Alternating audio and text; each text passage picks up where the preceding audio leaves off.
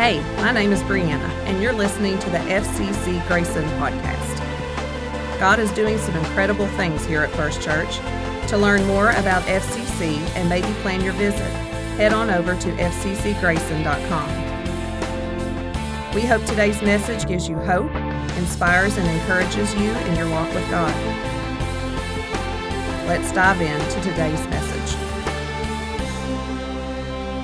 But as we move into this passage, again, we've spent a couple weeks, we took the first week, and we looked at the history, the culture, the setting, the authorship, and kind of the overall themes of the book of Ephesians, and how it was written to the church in Ephesus, and how it was most likely a circulating letter amongst the churches in Asia Minor at that time. We looked at that and then looked at Paul, his authorship, his authority, and what it meant as he issued the greeting that he did at the beginning of the book of Ephesians, and as he does all of his writings and all of his letters to the churches. Then we moved last week and we looked at verses 3 through 6, and we talked about how Paul begins this in the original language. This is one continuous run-on sentence. It's a grammar and an English teacher's nightmare, but it's like Paul, under the inspiration and writing through the Holy Spirit, just got so carried away as he began to unpack what he had said, what he begins with in verse 3, where he talks about that in Christ Jesus, we have every spiritual blessing in the heavenly places. And then Paul, verse 3 to verse 4, makes this transition to where he begins to articulate what some of these spiritual blessings are. And we talked about how that oftentimes, most always, spiritual blessings will look different than monetary blessings or our idea of blessings, because we think of monetary things, we think of physical things, we think of these healings, these financial breakthroughs, promotions, restoration in relationships, or as junior high Ben was, the prayer and the spiritual blessing that I was praying for is like, God, if you would just let her answer the phone when I call this time, and I'll never ask you for anything else ever again. Anybody ever make that promise? Like if this one person you was just crushing on, man, if I could just, God, if you would just let that happen, and I'll never ask you for anything again. Our spiritual blessings in Christ are oftentimes different than what we define as blessings in our lives. Now, it's not eliminating the fact that God blesses us financially, that God blesses us in our endeavors, in our work, in our crafts, in promotions, in things like that, in relationships. Listen, you all know me, you all know my wife. I married up, all right? There is no debating that whatsoever. She is a blessing from God. But oftentimes, blessings in a spiritual sense are going to look differently than what we consider to be physical blessings. And then we spend a little bit of time with a couple words that we often get hung up on whenever we talk about in verse 4 that He chose us in Christ before the foundation of the world. And then we looked in verse 5 about the predestination to adoption in Christ Jesus. And we spent a little bit of time dealing with those and talking about kind of the framework of the two main theologies of Arminianism and Calvinism, but how we also really emphasize the point that those are not essential things. And that the essential thing that we needed to make sure that we were founded on is that God is sovereign over salvation. Whether we believe 100% predestination, 100% free will, we establish that the essential part is who authors salvation and who is sovereign in salvation in our lives. And we establish that as far as this house, it's God. We stand unashamedly, unapologetically on the fact that there is nothing that we can do to qualify ourselves for salvation. There's nothing that we can do to be better, to be good enough, to check this box off the list, check that box off the list, to where we can finally qualify for salvation, that it's through Christ and Him alone. Now this week, we're going to be reading verses 7 through 10, and that goes as follows. Ephesians chapter 1, beginning with verse 7. In Him we have redemption through His blood, the forgiveness of our trespasses, according to the riches of His grace, which He lavished upon us in all wisdom and insight, making known to us the mystery of His will, according to His purpose, which He set forth in Christ, as a plan for the fullness of time, to unite all things in Him, things in heaven and things on earth. Let's pray. Father, thank You for this opportunity once again this week to be back together, to gather with brothers and sisters in our community, and God, and be able to sing praises to You, to be able to come to You in prayer, and to be able to look in Your Word and draw from that encouragement, to draw from it comfort, to be convicted by it, to be challenged by it. So, Father, I ask that at this time that You would open hearts and open minds and ears to receive Your Word today. And God, I also pray that You would speak through me. Holy Spirit, as I ask each week, I pray that You remove as much of me as possible and use my voice to give utterance to Your words. And let us learn and grow closer to Christ together. In Jesus' name I pray. Amen. I've got several stories about grocery stores when I was growing up. And I'm not going to save myself for getting in trouble later on this afternoon when we go out to my mother's for Sunday afternoon dinner. I'm not going to share my most embarrassing moment in childhood, as I recorded in a journal one time, which happened at a grocery store. But, back in the day, we'll just term it that way, coupons, or coupons, or however you want to say it, were not found on an electronic device. You actually had to cut them out of like a newspaper or a magazine. And sometimes there were dedicated times at your house that it was dedicated for clipping coupons. And if you got in the way, have mercy on your soul, because you could lose a finger if you got in the way of cutting coupons, okay? But I remember one time going to the store, just being in this incredible hurry. The self-checkout is so not convenient at all, because you always have to wind up having help with it anyhow. But before the days of self-checkout, you had to, search. It was like an art to be able to pick out that quickest line, not necessarily the shortest line, because then you had to start looking at the amount of things that people had in their buggies, or carts, no matter whatever. I don't know what you all call them, shopping carts, buggies. Thomas, what do you call them in Northern Ireland? Trolleys. Sometimes it's just better not to ask,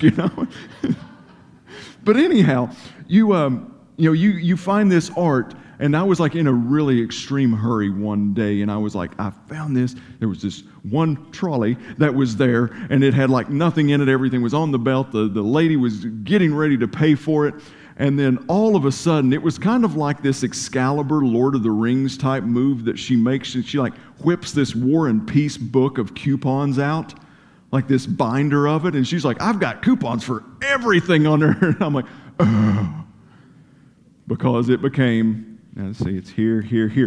The shortest line had now turned into the longest line. But the reason I tell the story about the coupons is that if you've ever done any couponing, you realize that there is some type of time frame or location or place or time, at time of the day, that it's redeemable at this location, at this time, at this place. And that's what we're going to focus on today as Paul begins to say, in Him we have redemption. Now, I want to kind of connect the two because, again, this is one long thought that we're taking a few weeks to dissect here. I want us to go back to verse 6, just the end of verse 6, and I want us to look at who he's referring to here. At the end of verse 6, he says, the beloved.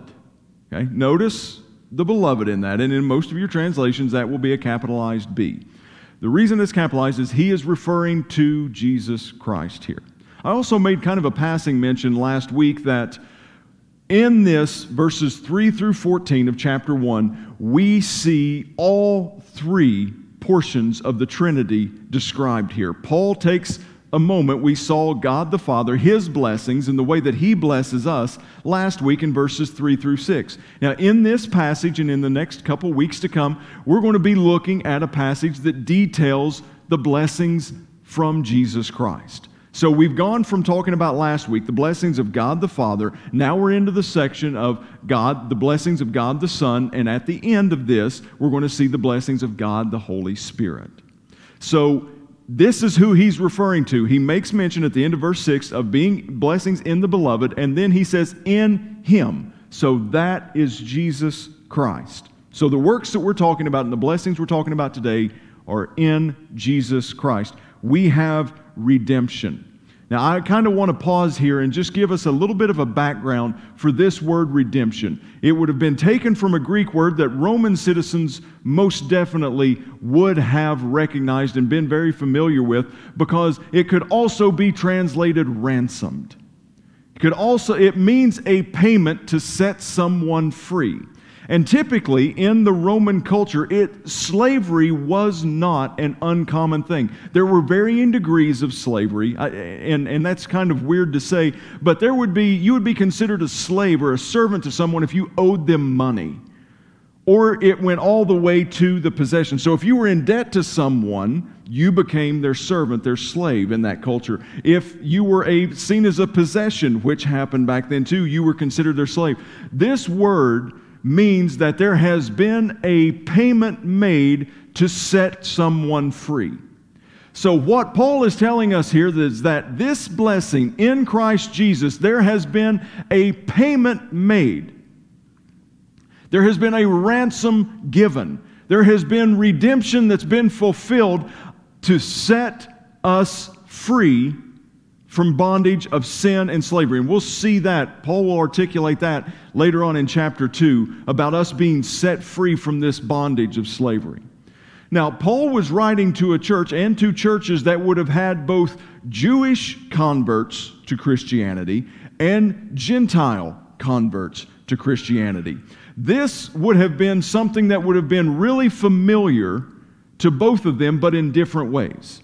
Because this word to the Gentile believers and the way that they were being taught after their conversion, they would have associated it more with the cultural understanding of this word, redemption or ransomed. Because they would have seen it play out in their society of people being purchased with the sole purpose of setting them free. But now the Jewish believers, the Jewish converts to Christianity, and the way that the churches would have taught it, they would have used another example to teach this concept of being blessed by Christ ransoming us and redeeming us. And we'll talk about it in later detail in the message, but they would have used the Israelites' exodus from Egyptian bondage. They would have gone to the Old Testament. They would have gone to the Bible, the Word, the Scripture that they had at this point, and they would have looked at the example, the greatest example in the Old Testament of God's redemption, and that was the exodus of the Israelites from Egypt. So we're going to look at a few questions. We're going to answer a few things here this morning from this passage of Scripture. And the first thing is what are we redeemed from? What are we redeemed from? And we are redeemed from sin. You are ransomed for sin. There has been a price paid for you to no longer be in the bondage of sin and under the curse of sin. We pause every week, and we partake of communion, which is a time of remembrance of Christ's blood being shed and His body being broken. But folks, if we, and that's a biblical concept that we're staying true to. But if it ever gets to the place that it becomes just something that we are doing, we are losing the value of what we're trying to remember as it's happening. This is about us being redeemed. This is about remembering the broken body, the shed blood. Whenever we pause to take that, our focus should totally be on the fact that His blood has ransomed us. In the Old Testament, we see constantly over and over and over again that there has to be a blood sacrifice that's made for this sin problem that man has. And each year, there was a sacrifice on this Day of Atonement that was done to wash away or to forgive the sins of the nation. But we stand in a place in time to where there was one sacrifice, one for all, and His name was Jesus Christ. And through His broken body, through His shed blood, we now have redemption for our sins. We now have had the price paid. That ransom that sin held on our lives no longer holds it any longer in Christ. So it's in Him we have redemption. The next question that I want to look at is what was the price for redemption? And I kind of just talked about that a little bit, but it's His blood. In Him we have redemption through His blood. Folks, there was a very, very high price paid for us to be able to go freely into the presence of God and receive redemption. And I think sometimes we take that for granted because really if we look at the price that we have to pay, it's pretty laughable as compared to what Jesus Christ had to pay. And if I'm being honest, the price that we have to pay now is pretty laughable compared to what other Christians in other parts of the world have to pay in order to serve Jesus Christ. But it's through His blood. So we are redeemed from sin. Redemption costs something, and that was the blood of Jesus Christ. And now what are we redeemed to? What are we redeemed to? We're redeemed for the forgiveness of our trespasses. Now make no mistake, while they're similar words, while redemption and forgiveness are similar, don't fall into the trap of thinking that they're the exact same thing. Because redemption means that the price has been paid, that it's available, that you qualify for it, that the invitation is open. But the forgiveness is a totally different thing. That's something that when it's extended to us, there is an obligation, there is this commandment, there's this factor of obedience that we must step into and receive that forgiveness that Christ has already obtained for us. In Leviticus chapter 16, and again, riveting reading in the book of Leviticus. All right. And if somebody, I heard somebody say earlier this week as I was reading and kind of preparing for this, their kind of pinnacle for giving an example that you can't do anything to earn your way into heaven, they said the closest they think that we can come to that is actually reading the book of Leviticus and enjoying it. They said that they think that's what qualifies us the closest for it. But in Leviticus 16, we see the concept of a scapegoat, which, to spare you a lot of details, there had to be a blood sacrifice. There had to be something to take away, not only to pay the price for the sin, but also to take away the sin. So one goat, one lamb would be offered as the sacrifice. The other would ceremonially and symbolically have all of the sins that had just been paid for by the blood of that sacrifice. It would have that sin placed on it, and they would shoo it off. You know, maybe to that magical farm where all of my animals went when I was a kid. Anybody else have that farm? Are you all okay? I mean, I understand my jokes are bad. I get it. Thank you. Somebody's listening and appreciates it. But Leviticus 16 talks about that there has to be this penalty that's paid, this price that's paid, and then the sin has to be done something with. And the book of Psalm tells us that He cast it as far as the east is from the west. And then we see, as we move on here, that He's lavished upon us in all wisdom and insight, making known to us the mystery of His will according to His purpose, which He set forth in Christ as a plan for the fullness of time to unite all things in Him, things in heaven and things on earth. Folks, the redemption, the blessing of that That's for our ransom. It's for the opportunity that we can be forgiven. And that it's not only just enough to cover the sins and then us have to come back constantly. We're redeemed to something. We're redeemed for something. And that's unity. That's revelation. That's understanding. When Paul talks about the mystery here, he's not talking about something that can never be understood, but he's talking about something that is of great value that the one who holds the knowledge wants to impart on those who are seeking him. And this is with, in all wisdom and insight, making known to us the mystery of his will according to his purpose. The gospel of Jesus Christ is not about you. Let me say that again. The gospel of Jesus Christ is not about you. Now, does it affect you? Absolutely it does. Is it the greatest thing that could ever happen to you? Absolutely it is. But make no mistake about it. This life, this Christian life we're living is not about me. It's not about you. It's about him.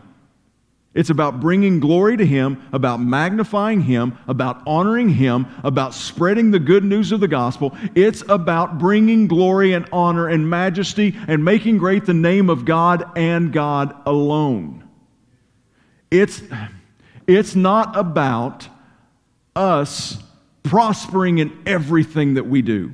It's not about us having your best life now, having this now, having that now, name it and claim it, blab it and grab it, whatever you want to call it. It's not about those things. It's about a pursuit of Jesus Christ and him crucified as a ransom, as a redeemer, as a forgiver, as a restorer in our life. Now, does God bless us beyond these things? And with some of these things that we talked about, absolutely he does.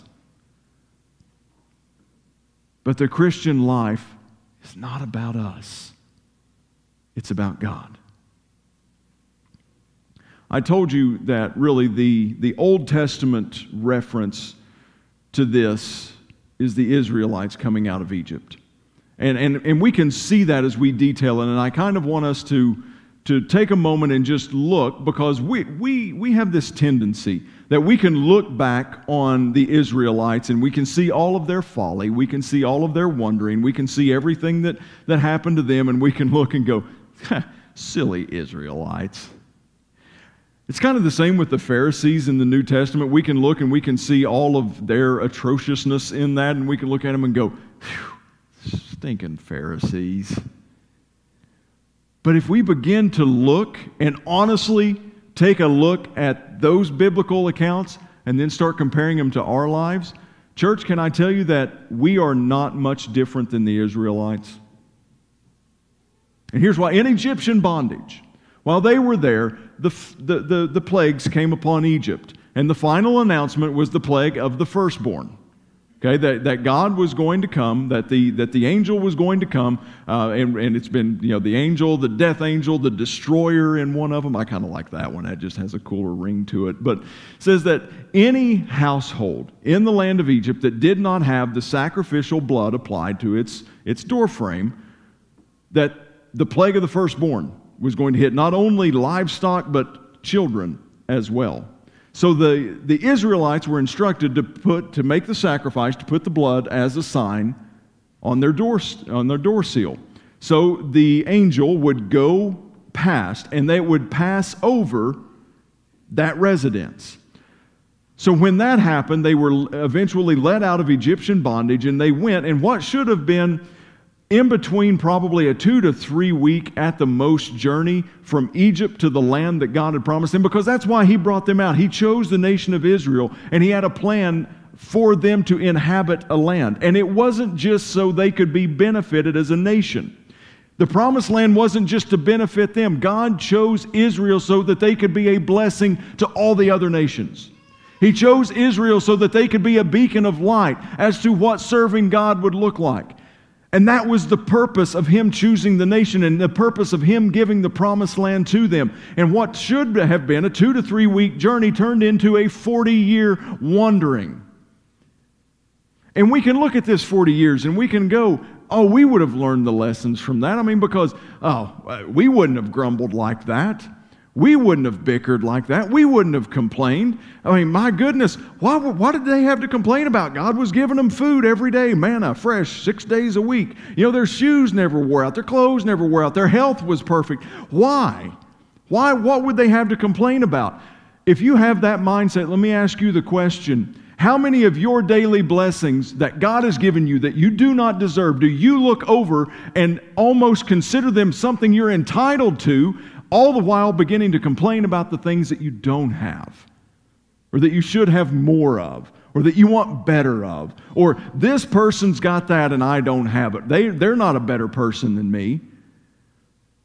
Just make no mistake about it. Listen, people work. People work hard, and I get that, and I appreciate that. I appreciate earning. I appreciate taking care of things. But at the end of the day, the reason that I'm able to stand up here and give utterance to God's Word as a calling is not because of anything that Ben James has done or qualified himself to do. It is a gifting and a calling directly from God. And it's by that I do what I do. Whatever you do with the work of your hands, to provide, whatever that brings things in. You may do them, the physical act of it, but you can do them because God has enabled you to do that.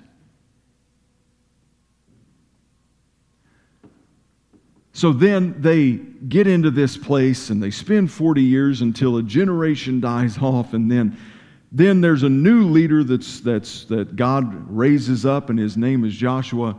And God takes them into the promised land, and we start seeing what happens with the nation of Israel as they get into the promised land. Did you know that there was actually 3 of the 12 tribes of the nation of Israel that decided not to go into the promised land? And I'm going somewhere with this, so just track with me for a moment. 3, so that meant that 9 went in and inhabited. God required all of them. God said, listen, you can do what you want with it after it, but you're going to go in and you're going to help take the land. And then when it's done, you can go back into the wilderness and you can settle on that side of the Jordan River. That's fine. But there were three tribes that decided that what God has promised is not any better than what I already have. What God is asking me to do, where He's asking me to go, is no way that that's possibly better for me than where I already am.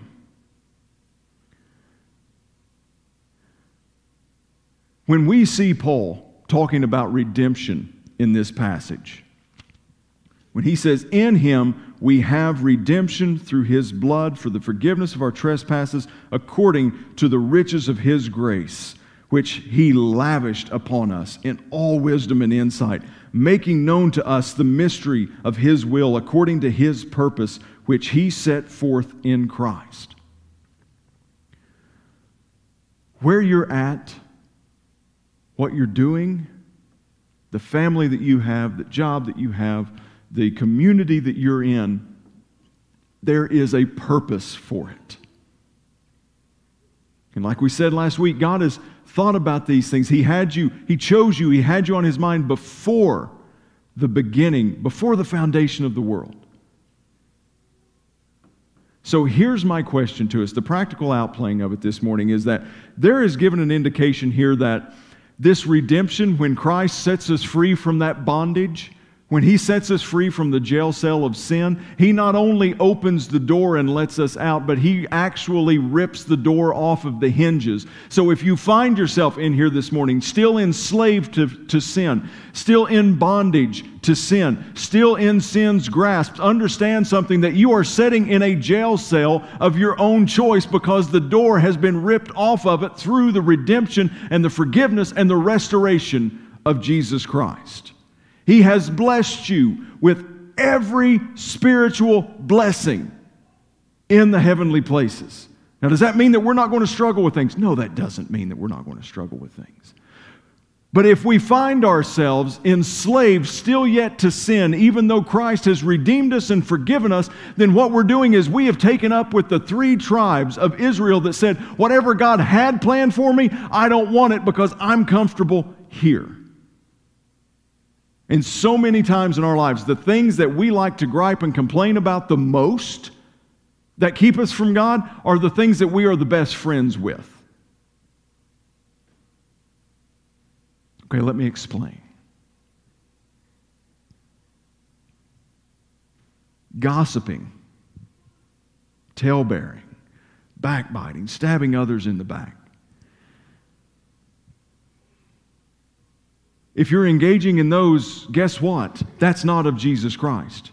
These things, these sins that Paul talks about that so easily beset us, that so easily weigh us down, if we look at it through the lens of Christ and His redemption and forgiveness that He has offered for us, it's imprisonment of our own making and of our own decision. So if there's things in your life this morning that are habitually holding you back from Christ, and you're in relationship with Him and you are in Christ, understand that He has redeemed you from that. You see, the problem that I have is that the jail cells of sin that I like to set in my life, I've gotten really comfortable in them. And it causes me discomfort if Christ calls me to something else, if I need to be something else, if He's calling me to lay this aside and I've made that a part of my identity for so many years, then I like to find myself in this place to where, hey, I'm comfortable here. I've kind of decorated in this place. It kind of looks nice.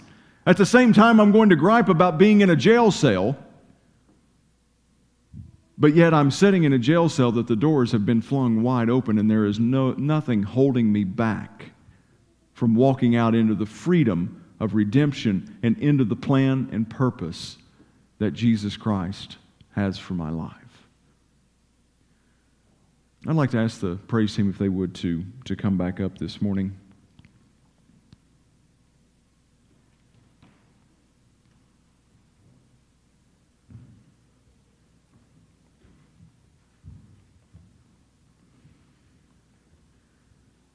Verse 10, as a plan for the fullness of time, to unite all things in Him, things in heaven and on earth.